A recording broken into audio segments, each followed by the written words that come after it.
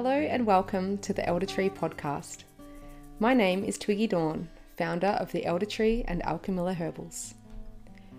You are listening to the Herbal Educators segment, where each new moon I will be inviting a series of guests to chat about the world of herbal education, about their passions and motivations, and their dreams for the future of herbal medicine in Australia. In today's episode, I interview my partner Sam Marsh from Innately Wild and Primal Humanness, who has been running wild plant foraging walks and tincture making workshops for the past 3 years at our home in Ravenshoe. In this interview, Sam shares his mentors and inspirations such as Koa Winsong, Kevin Kassawan, Arthur Haynes, and even myself. He speaks of his biggest inspirations being people who have a deep connection to their local ecology. Sam became a herbal educator out of a necessity to fulfill a need in the local Far North Queensland community. He shares his passion for helping to show people how to feel more of a part of nature and find their place in their local ecology. Assisting people to feel empowered in identifying and utilising food and medicine that is growing all around them. In this interview, Sam shares his vision for the Earth Skills School, which will be set up at the Elder Tree, and we also discuss our unified dreams for the future of herbal medicine education in Australia. I really enjoyed this interview, though I must admit it was a massive challenge because we had kids just walking into the room throughout the whole interview and bouts of uncontrollable laughter and just all of the external noises in our home environment, which has a lot of wildlife and a lot of distractions. So I had to do quite a bit of editing. I apologise in advance for the glitches with the editing. I'm still learning how to do this, use all of this technology, and it's a great learning experience. But I really enjoyed myself, and I hope that you enjoy listening to it as much as I did in doing the interview with Sam. So you can find Sam's offering in the show notes, and I hope that you enjoy it. Good morning, Sam. Thanks for joining me here today in our apothecary on this summer's day to be interviewed on the Elder Tree podcast. Thanks for having me on my first ever podcast interview. Well, it's an honour to get to be your first interviewee. So the main reason I wanted to invite you here today to interview you is because you're the only herbal educator that I know that has been self-taught. And I think that's a really great thing to explore. So I'd love to talk to you about, to start off with, I'd love to talk to you about who have been your mentors in the world of herbal medicine. Any teachers, and who's been your biggest inspiration and mentors in the world of herbal medicine? When it comes to mentors and inspiration, I don't have too many. I will say that Koa Winsong, who you know personally, he was probably the first major instigator towards, I guess, me exploring herbalism, especially wild herbalism, and then becoming a herbal educator, as you put it, although I wouldn't consider myself that.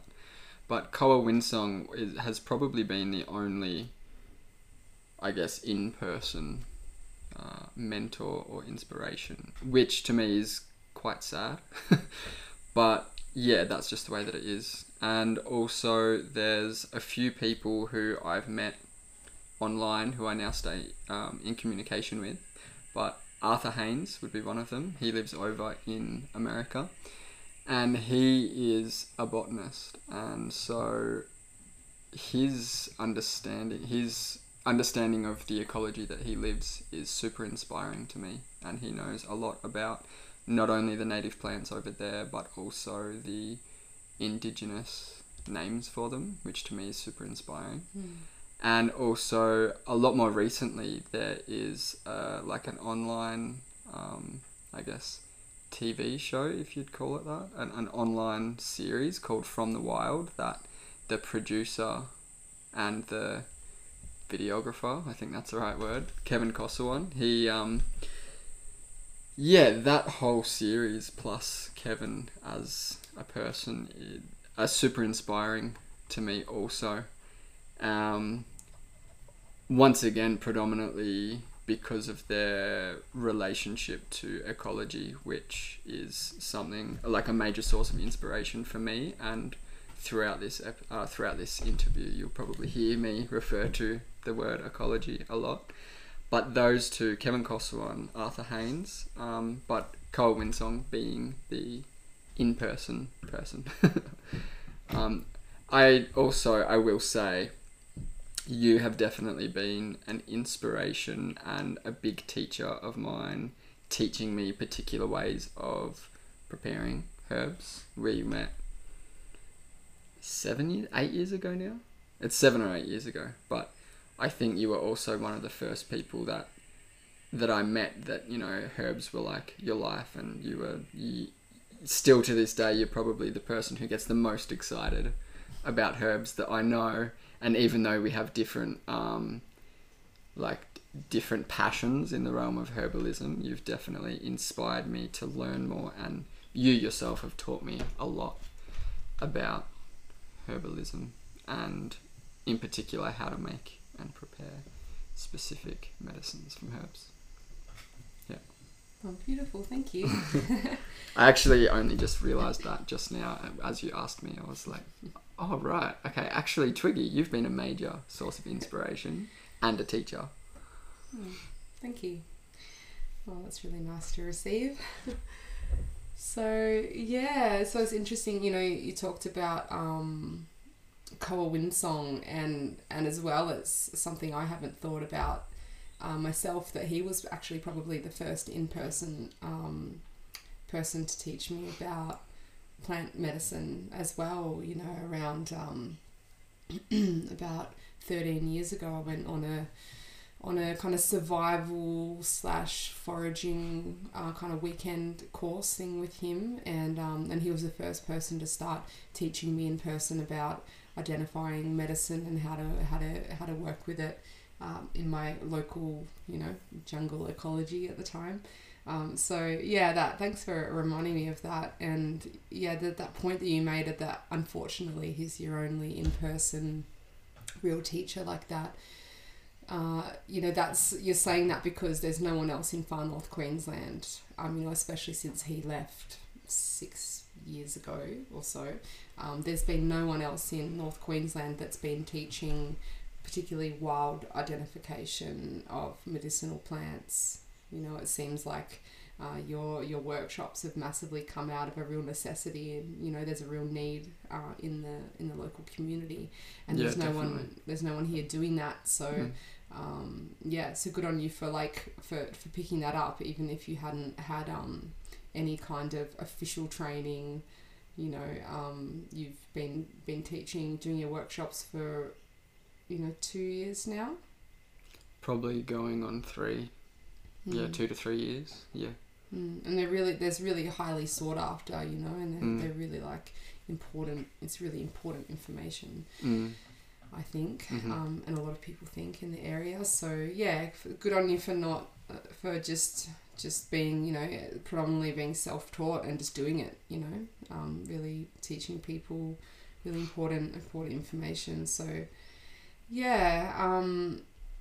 so what made you had that learnings with Koa and with myself, and you've had your online mentors as well with with Kevin Kosawan and Arthur Haynes, but what has made you want to start teaching? What made you want to start sharing what you've learned with others? Well, as you said, it sort of came out of necessity, really. I mean, if I'm totally honest, I wish I didn't have to teach these things. But really out of necessity, because there's different viewpoints that I have on why I teach these workshops. One of them being is that, people aren't overly sufficient community or self-sufficient these days, and a lot of people are reliant on really crappy food systems and a healthcare system that is just not designed to actually keep people healthy. Yeah, so I guess a bigger vision that I have is for humans to become self or community sufficient again in lots of different ways, and I guess letting go of a reliance on this food system and this healthcare system that I speak of.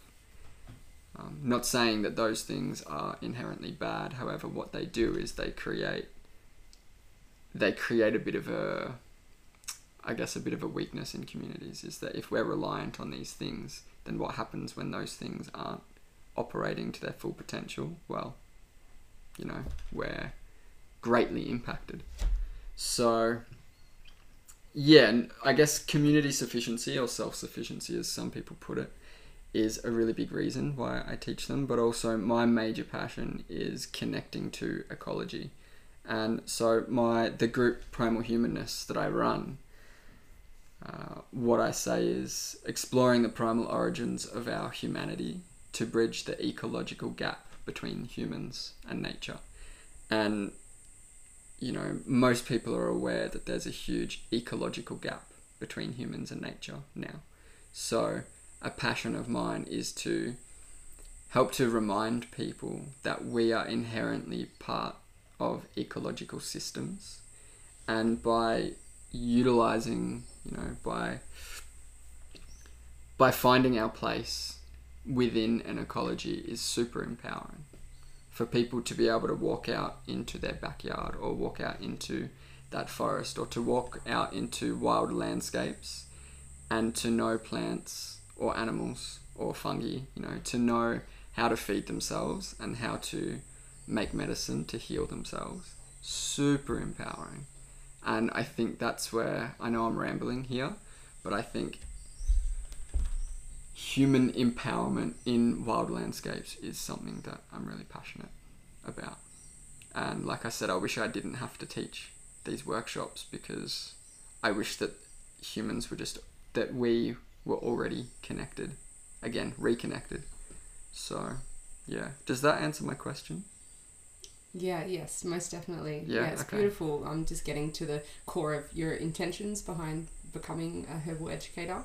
And so, yeah, it would seem that your intentions are wanting to empower people to become more self-sufficient and community sufficient, and less reliant on the mainstream medical system for their own health. And yeah, wanting to really see that empowerment. And I love the term you said, the community sufficiency. Like, I remember you coming up with that in a conversation we had, and probably someone somewhere else in the world has come up with it before. It might not be completely unique. I don't think I came up with it. Yeah, but in that moment, like, you'd never heard the term, I'd never heard the term, and it was just like, it just kind of blew my world apart, actually, because I'd been for years doing this whole wanting to get people self-sufficient with herbal medicine, but what with that statement, like, what it's saying is like community sufficiency. So we're as an ecology, as a kind of symbiotic organism altogether, we're creating sufficiency, rather than that mindset of every man for themselves and people just focusing on their own self-healing. It kind of really denotes an idea of us all kind of being responsible for one another and learning that healing for one another. And that's so beautiful, because even someone comes along to one of your workshops and might learn about plantain and then save someone's life, with that, and they're not just coming for their own self-benefit and their self-sufficiency. That's going to ripple out, and then they might show their children how to use that plantain, and then the bridge, that gap starts to get smaller and smaller as that knowledge gets passed on. And and you're just playing a part in creating that future where we don't need people running workshops, where it becomes common knowledge. So yeah, it seems like you're playing a part in really bridging that and helping people to reconnect and remember how to work with medicine that's all around them. So yeah, it's a really beautiful thing. Yeah, I think you explained it quite well. I still struggle when people ask me questions like that, to actually like eloquently and elaborately explain, because to me a lot of it is more like feeling, I guess. Is, you know, I find it hard to actually use words to explain my bigger visions in the world. If that makes sense.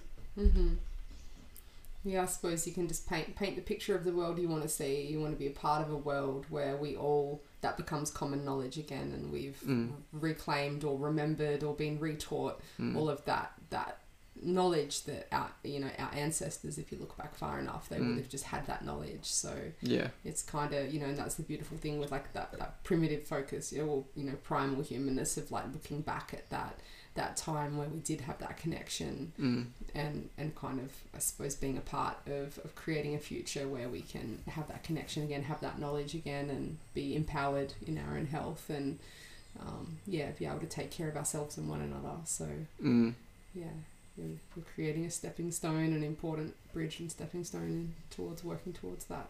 Yeah, it's like looking backwards to pave the way to, I guess, a better future for humanity. That in turn will have a better future for our ecological systems.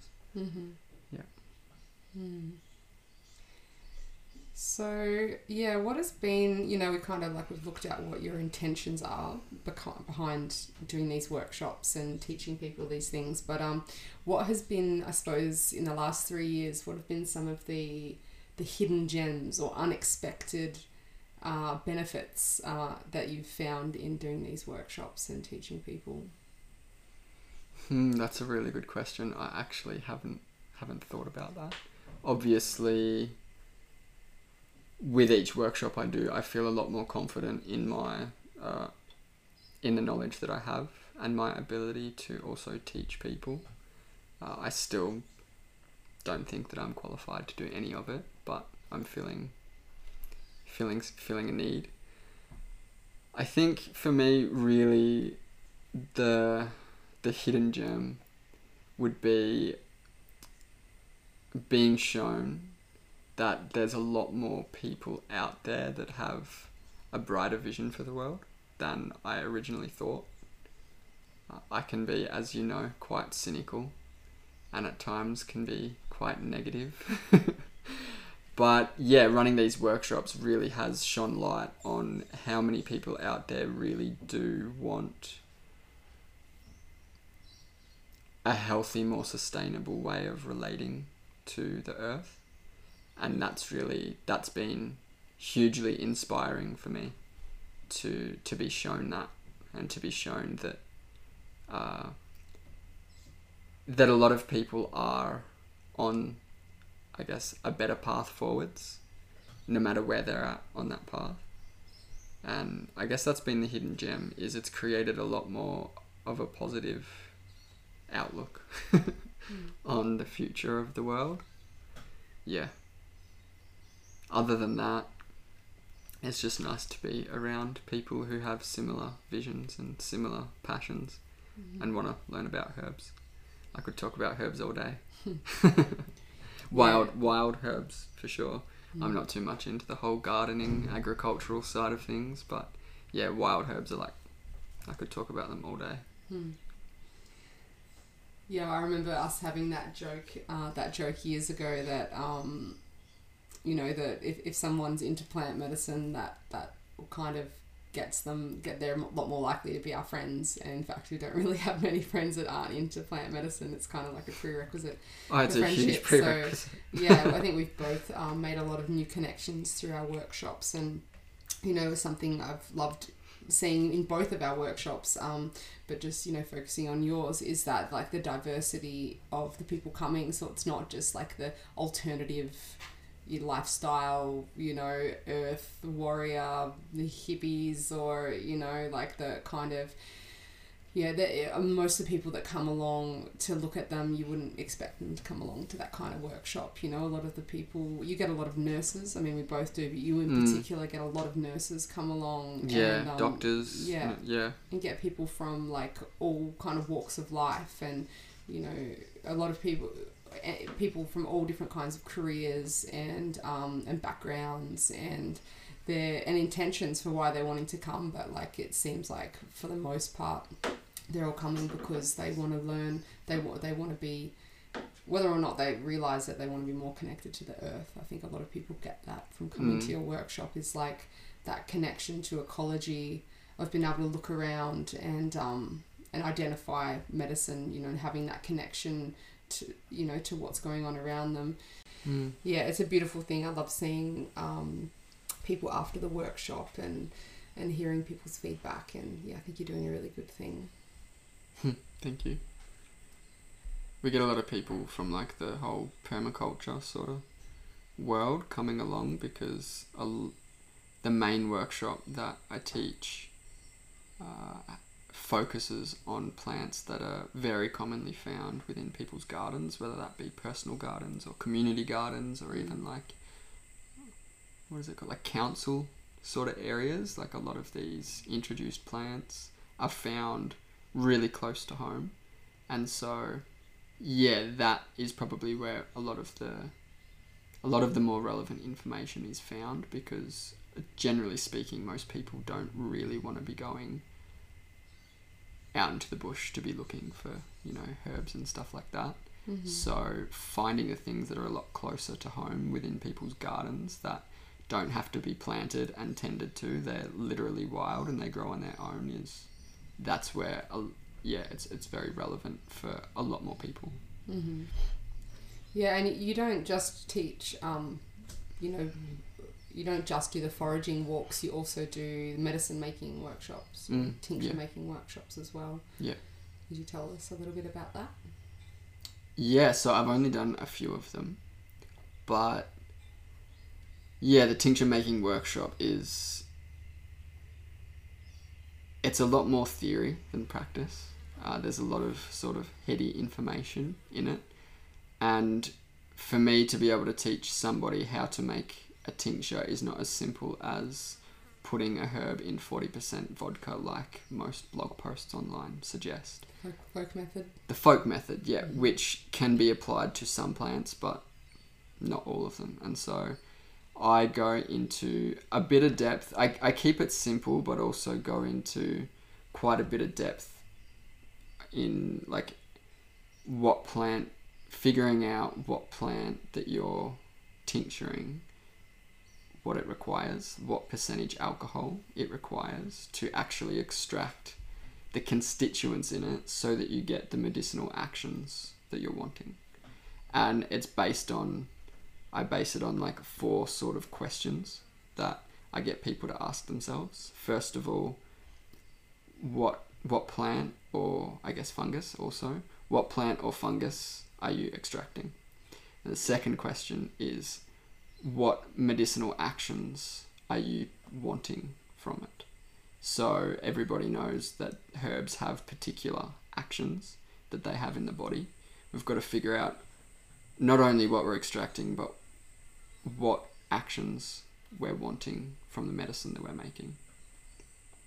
And then the third question is figuring out the phytochemistry within that plant or fungus that creates those medicinal actions. So with this third question, you know, modern science or modern, the modern healthcare system sort of looks at things on like a really molecular level, and obviously it's the whole plant that provides its benefits. However, a little bit of understanding of the phytochemistry within the plants that provide these actions is really important to then answer the fourth question, which is what's the best way to extract that phytochemistry that creates the actions found within that plant or fungus. And so, yeah, it's in depth, but also it is simple. Anyone can understand it. And it's important because, you know, I see in my workshops, some people say that we look at a plant and they say, oh, I made a tincture of that once.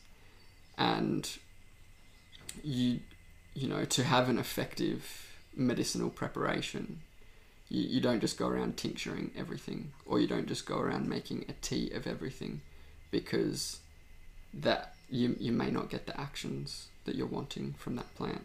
So I know that makes sense to you. Does that make sense to your listeners? Hopefully. I hope so. I think I'm rambling a little bit, but yeah. So the tincture making workshop's cool to actually understand how to make a tincture, but why we would make a tincture with a specific plant and why we wouldn't for another plant. Yeah. I really like making tinctures. That's what my business, Innately Wild, is built on, is making herbal tinctures. Beautiful. Yeah, something as well, just to take it back as well to your workshop, something I like about you with what you offer with your foraging walks is that you have quite a broad climatic or ecosystem kind of knowledge, because you've grown up in the Mornington Peninsula, so you have quite a lot of knowledge around coastal plants, and being in a temperate environment and spending time inland as well. You know a lot of like inland, temperate climate plants, and then moving up here and living in the tropics, and learning with koa windsong, which is in the tropics, and then living out in the savannah land, out right on that borderline past Ravenshoe, where it starts going subtropical and then into like arid subtropical climates, which has again like a whole other array of plants that are available. So yeah, it's beautiful, like your focus on ecology and ecosystems, but you have quite a broad knowledge of different ecosystems as well. So yeah, I just wanted to kind of bring it back to that point, because I think it's a good point to know as well, like knowing different ecosystems, because someone might find themselves in a different place, and if you only just know about what's on your backyard, that you might be in someone else's backyard and need to know a plant about there. So people come to your workshops, like most people are traveling a couple of hours to come to your workshops, coming from Cairns, and which is a different ecosystem in itself down there than what it is here. And I think there's benefit in that. I think there's benefit even in learning your own ecology, but also just kind of getting to recognise plants in other ecologies too, so that if you are someone that travels, goes on holiday, moves around, nomadic, whatever it is, then you're kind of more equipped. And yeah, definitely. I think when you're someone like you and myself, who everywhere we go, we are so severely focused on plants, like obsessively. We cannot go traveling anywhere without the focus eventually becoming about plants, right? So someone like us, wherever we go, we're going to be observing the ecosystem, observing the ecology. And what I've noticed is that because you and I really like Latin names of plants and sort of understanding like taxonomy in plants, we are like, I notice different patterns in all sorts of different ecologies. I'm not sure if it would be the same with rainforest and desert. I've never been to a desert, but just recognizing particular patterns and being able to look at a plant. I know that you get this also, but I can look at a plant and know that it's closely related to another plant that I know. And then I can take that plant and like looking at its growth pattern or the ecology that it's in, relate it to another plant that I know and figure out that they're actually very closely related and very closely used medicinally. Did I put that the right way? They can be used for very similar things. And so being really observant, like observation skills in herbalism, especially wild herbalism, is super important. It's, in my eyes, a lot more important than I guess like theoretical knowledge, is actually the ability to observe patterns in nature. That for me is also a huge passion of mine, which I'm not going to go into now, but being able to witness these patterns in nature, which is relevant to a lot of different skills, but plant identification in particular. Yeah, so I've identified so many plants by observing their growth pattern, noticing that they look very similar to another plant that I know, taking a photo of it maybe, going home, looking in a book or looking online and actually figuring out that this plant, not only the species, but it's closely related to this other thing that I use medicinally. So observation skills of utmost importance in my eyes. Definitely, yeah. Developing that pattern recognition and engaging all your senses as well. You know, like smelling the plant, not just observing with your eyes, but actually smelling it. You probably shouldn't be tasting it until you know what it is. But like, you know, engaging all the senses in that pattern recognition, and you know, because like for me, I can pretty much identify anything in the Lamiaceae family. You know, if you kind of look at families, like, you know, the mint family or the Lamiaceae family, and it's like, well, it's got square stems, you know, the flowers are pretty well like this, and, you know, the smells aren't always the same, but if it's highly aromatic, it's like I'm starting to get some indications that it could be in the Lamiaceae family, which, you know, most of the Lamiaceae family plants I've worked with are really good for, like, they're either calming or good for the nervous system or good for insomnia, you know, things like that. So, and are carminative or, you know, soothing to the digestive system and, Yeah. You know, that kind of thing. So you can start to really, you can learn a lot just by, you know, like you're saying, just like observing a plant in a different ecology and then researching it and, you know, being able to find it. And a really good resource I found for that as well is, a book called Botany in a Day by Thomas J. Elpel. It's called Botany in a Day. You know, the subtitle is like the patterns method of plant identification, and it's got a massive primary focus on medicinal plants. And even though it's plant families of North America, but it still kind of groups things into families, looks at their medicinal properties, and teaches you ways of identifying them based on family, which, you know, understanding plant families can help us with identifying plants in other ecologies as well. Mm-hmm. So yeah, I like that, what you said. Mm-hmm. Yeah, we humans, like, pattern recognition is one of our, I think, major evolutionary wins, is our ability to recognize patterns and our ability to remember that a particular pattern or a particular shape is relevant to something else. And even modern humans that are living severely disconnected lives are really good at it. Everybody knows, you drive past a big golden M, they know exactly what to get there. You know, drive past a big red rooster. Drive past a big red rooster, they know exactly what to get there. And so a lot of our pattern recognition is now unfortunately leading us to, like, disconnecting us further from nature, but it's still inherently there, you know. So yeah, pattern recognition, really important to develop that skill. Yeah, I can really see the importance in that. So my next question for you is, if you could envision, like, the future for herbal education in Australia, for wild plant medicine in Australia, like, what would that look like? You've already talked about the importance of, you know, handed down information through families. But if you could paint a picture for us of an ideal world, then what would that be?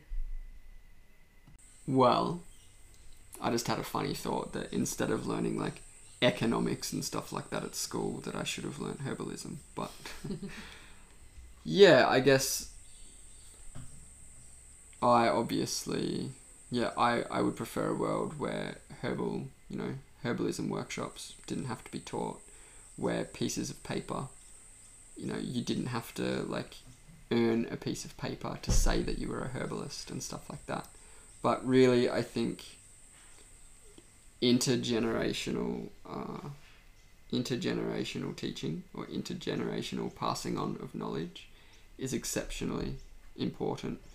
And really, I think herbalism should be handed down through family lines. It, to me, should really just be a part of people's world. Is, you know, the grandmas or the grandpas passing on their information to their children, and then so on and so forth. I think herbalism's become a bit of an industry, and I don't think that it has to be. I think that herbalism can just be something as humble as just a way of life that we all participate in, that is just handed down inherently because we practice it each day of our lives, because we rely on it for our health. And yeah, I could ramble on about that part forever, but really I think herbalism just becoming a part of our lives is exceptionally important, and it not just being like a hobby or a business, but actually a way of life, to me is exceptionally important.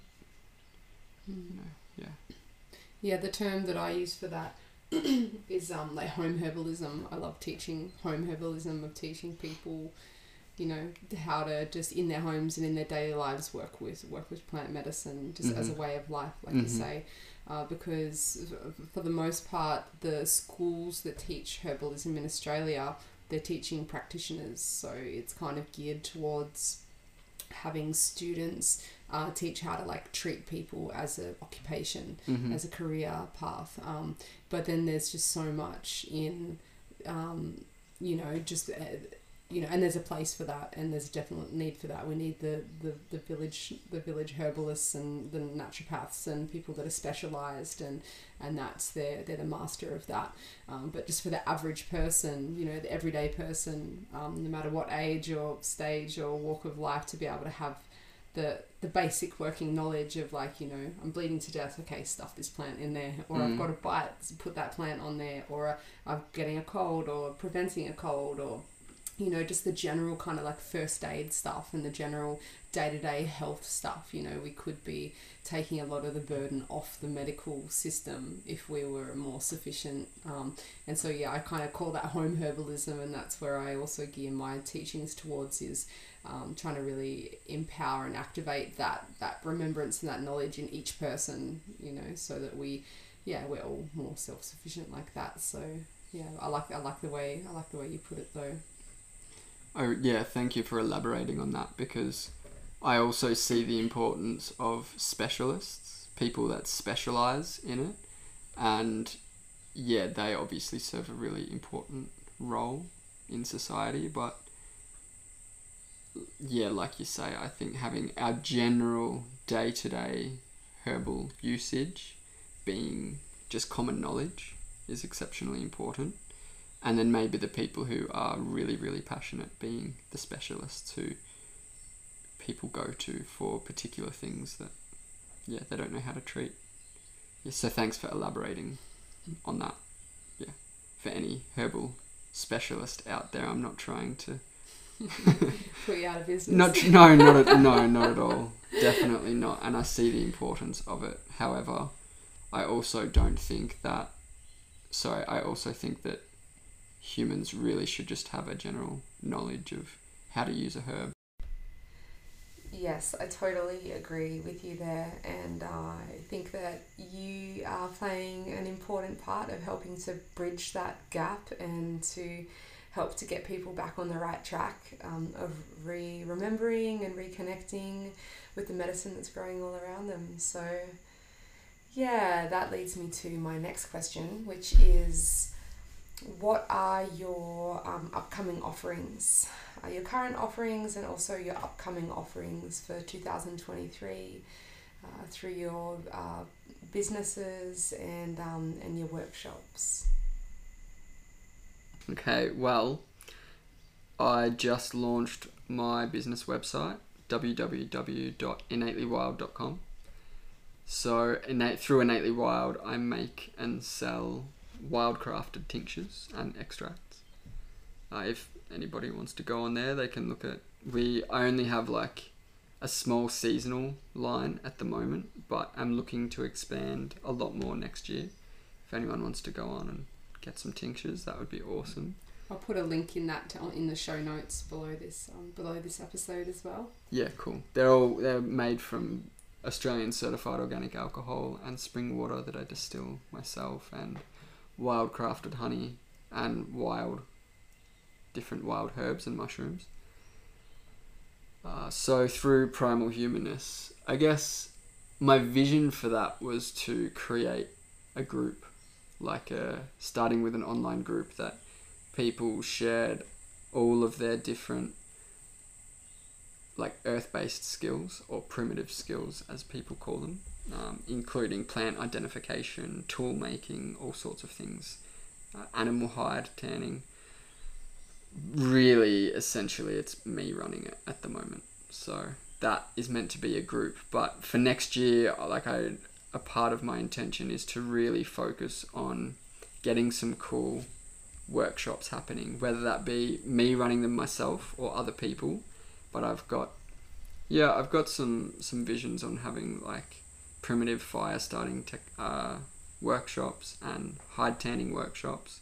But also I want to expand on my plant identification and wild herbalism workshops. I don't have any dates at the moment. However, if you go on the Primal Humanness website, which is www.primalhumanness.com, or if you go on the Primal Humanness Facebook page or Instagram, sorry, not the Instagram, still go on it, but that's not going to have upcoming workshops on it. But yeah, if you follow them, you can subscribe to the newsletter and you'll be updated with workshop dates. Yeah. Beautiful. Okay, I'll put links to all of that, everything that you just mentioned. I'll put that in the show notes. Great. After the interview. So anyone listening to this, just look below and you can see the links for Primal Humanness and Innately Wild, and for the Instagram and the mailing list and all of that. So also you got up and you did a speech at last Saturday's fundraiser for the Elder Tree, and you spoke about a bit about your vision and dreaming for the Earth Skills School to be created within the Elder Tree. Yeah, and I know that a big part of that dreaming for you of creating that is bringing in other teachers, bringing in other people from around Australia, potentially from around the world, to share their earth skills. I mean, we were calling that a primitive skills school, but do you want to speak to a little bit about where the name change has come, and some of your ideas and maybe some of the kind of people that you might want to be bringing in there, and the skills that will be getting taught in that space as well? Yeah, so the term primitive skills is widely used. I've used it in the past just because, it's easy because people know what you're talking about when you say that. However, I don't really like the term because even though they're skills that our primitive ancestors used, a lot of them, I would argue every single one of them, are actually still relevant to modern humans, probably now more than ever, actually. So earth skills or earth-based skills I like to use rather than primitive skills. And really what I mean by that is just skills, general utilitarian skills that require a connection to the earth and in particular to ecology to actually fulfill. So that could be something like dyeing with wild plants. It could be making spears, it could be natural building, any number of things. I think almost everything, every skill that we actually need in life, a lot of it we can practice earth-based skills through. So my vision is to have, I guess, a school that teaches these things and really just create a space where people from all over Australia or all over the world can come together to teach the things that they specialise in, because there's some amazing people out there that have dedicated most, if not all of their life to practicing a particular set of skills. That these sorts of people, having mentors is really important, even though I've learnt a lot through books and a bit online, that does not surpass having an actual in-person mentor. And I think having a space where mentors can come and gather to teach people is really important. Yeah. And what are some examples of those teachers, like Koa Winsong? Would Definitely. One of them, maybe Jake Kassar. Yep. Yeah. Definitely. Another one on my mind is Daniel Sainty. He's got a lot of different skills, but in particular his primitive fire making techniques are, from what I can see, like far surpass anybody else's that I know in Australia. His ability to make fire and his different techniques and tools and stuff like that. So yeah, people that are really just dedicated to not just doing these things as a hobby, but actually helping people to begin to utilize these skills as a way of life, not just having a skill to put in the tool belt for rare occasions, you know, but actually helping everybody, including myself and you, to start embodying these things as a way of life rather than as a hobby. Does that make sense? Yeah, beautiful. Yeah, cool. Okay. Yeah, I think that kind of really sums it up. It seems to be like the theme or the intention running through all of it is really just wanting to, you know, create a space where this becomes a way of life. Yeah. For people, you know, not just a hobby, not a career. It might become something that's more. You know, but it's embedded in who they are and how they operate, you know, utilising the plants around them and just the natural world around them to accommodate for their needs, from lighting a fire to, you know, skinning a hide to having something to lay on or sit on, to being able to, you know, like, I mean, there's people that Jake Kassar builds huts, you know, teaches people about building huts and does like immersive survival kind of courses, doesn't he, where it really gets people. It's just, you know, living off what's around you, you know, and Koa Winsong does a lot of that too, just that real, like, the earth sufficiency almost, you know, it's kind of like being able to survive and thrive, like, just from what's around you, rather than this reliance on the modern, not just the modern healthcare system, but the modern manufactured, factory made, imported world, you know, like, instead of relying on that, it's actually like, okay, what happens? You're in the bush. How do you survive? What do you eat? What do you treat yourself with? How do you light a fire? How do you live?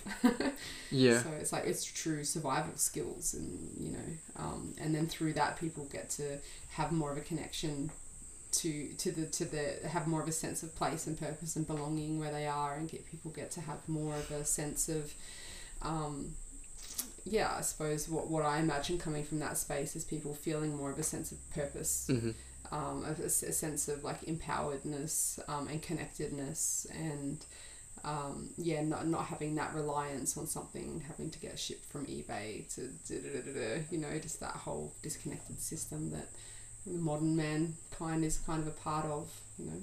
Yeah. So I'm really excited to see what comes from that space, from the Earth Skills School, or whatever the name ends up evolving into. And, you know, it's like the whole thing's going to be a constantly evolving process. You know, we're weaving old ways, but we are also making them relevant, like you say, relevant to us here and now. Yeah. And I also really like as well your work. You know, you've spoken a lot to me about, like, connecting people to the elements and the importance of that, the importance of people being connected to the elements, and elemental healing, and, you know, things like that too. So yeah, there's so much that can be getting shared and taught in that space. Yeah, absolutely. And just to take it back to talking about it being a lifestyle, you know, I'd prefer to teach one person a year that actually embodies this as a lifestyle than teaching 1,000 people that come as a little weekend thing to just come as a tourist, you know. That for me is where the true magic is actually people embodying these things, whether that be herbalism to different earth skills, you know, people actually embodying them as a way of life rather than just doing it because it sounds fun. Yeah, not just like coming from a place of curiosity or just trying out the next thing, but really like deeply immersive embodied environments. And yeah, that's going to be one of the beautiful things about the elder tree, is that opportunity for people to come and live for, whether it's a month or do an apprenticeship or do a, you know, extended kind of live-in learning opportunities, you know, throughout all the different areas of the elder tree. But I can see people, you know, being able to do it in a much more simple way in that earth skills kind of area. People being able to come and like camp out and live really simplistically and frugally, and not frugally, maybe that's not the right word, but being able to like live that as a way of life, not just a weekend experience or a cool rock up at 9 o'clock. Oh, that was interesting, leave at 4. How do I apply this to my life? You know, really actually coming and being like, I'm staying here for a month, I'm staying here for 6 months. I'm staying here and really going deep into this, and in a way that I can actually embody and then incorporate into my life, and stuff that actually changes people's life for the better rather than just inspires them a little bit. And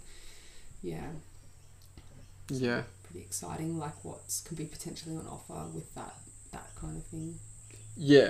Don't get me wrong, like inspiration is really important, and you know, weekend long things can be amazing for sure. However, I think that just there's a difference between learning a skill and actually applying a skill in your day-to-day life. What we're talking about is like not just sending them home to go and work out how to embody that and integrate that into their lives, but actually having like a space where people can just like learn something and then the next day do it, and the next day do it, and have that guidance as well, you know, have that guided space, so if they don't go off and start doing it wrong, they're kind of really, really deeply embedding that knowledge, so it actually becomes like true knowledge rather than just a fleeting thing that they forget, you know, 10 days later or something. Definitely. So that's beautiful. That's beautiful. I get pretty excited when I think about that part of the elder tree, and and I get excited when I think of all those people coming in, you know, and bringing their knowledge, and it's pretty exciting times ahead. So thank you. I'm gonna wrap it up for today, and you know, thank you for joining me and for sharing a bit about, you know, your story and your inspirations and what your motivations and you know, your offerings, and also thanks for like talking about like visioning the future and, you know, the world that we want to be a part of creating, and that we are being a part of creating. It's been really nice to have you here today in our hot and sweaty apothecary with all the windows open so you can't hear all the crickets and kids wildlife and kids and everything that's going on.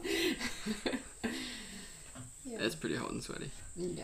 But thanks for coming on today. All good. And and thanks for you know, holding that torch and representing, you know, so far I've had all women on the show, and I've had all you know, university trained women particularly, and so you represent a certain age group, certain gender, but also like a certain you know, that inspiration that you don't have to be you know, trained within the system to be able to still inspire people and educate people, you know, like the education that could be coming from us. You know, you could be teaching people in your workshops and they become a teacher to their children, they become a teacher to their communities, because they'll be passing on that knowledge. And I think that's a really beautiful thing. So thank you for representing, not just representing that, but thanks for doing that. You know, thanks for having the confidence to just go out on a limb and share what you know. And I've never seen you share like an incorrect fact or something. Like you're still very well educated, you know, like you've got a massive book collection and you cross-reference all of your information, and you're not just spreading misinformation, which I suppose is the concern if someone does teach from a place of not having had many in-person teachers, or not having had extensive guided learning spaces, you know. But for you, I see everything I see you share is like absolutely on point, and like to the like factual, to the like it's good information, it's relevant information, and it's it's the correct right information. So yeah, and people get a lot from that. So thanks for everything you're doing for our community, and hopefully this reaches out to people in other communities and motivates them to, you know, to want to spread their knowledge as well, because a lot of people keep it all locked up inside and don't share their gifts in the world. And yeah, thanks for sharing your gifts. Yeah, I like to say that we humans have been herbalists for tens of thousands of years, and it's only recently that we've needed a piece of paper to prove that we're a herbalist. So, yeah.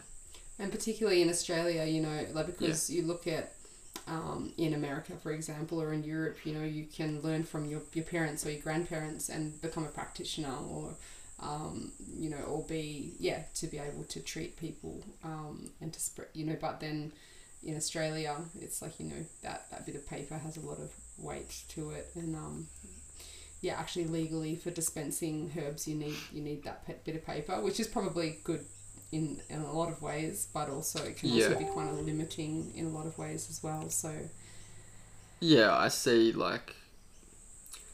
how it could have some benefit. However, I also see the huge detriment that it has. Yeah. School of life, man. Yeah, school of life. Nice.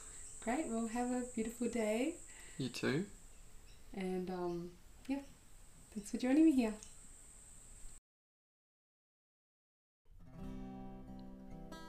Thank you so much for listening to the Herbal Education segment of the Elder Tree podcast. Stay tuned every new moon as I interview amazing and inspiring herbal educators from around Australia.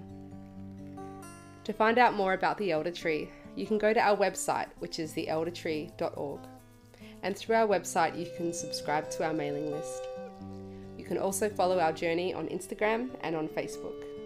Thank you again so much, and have a most wonderful day.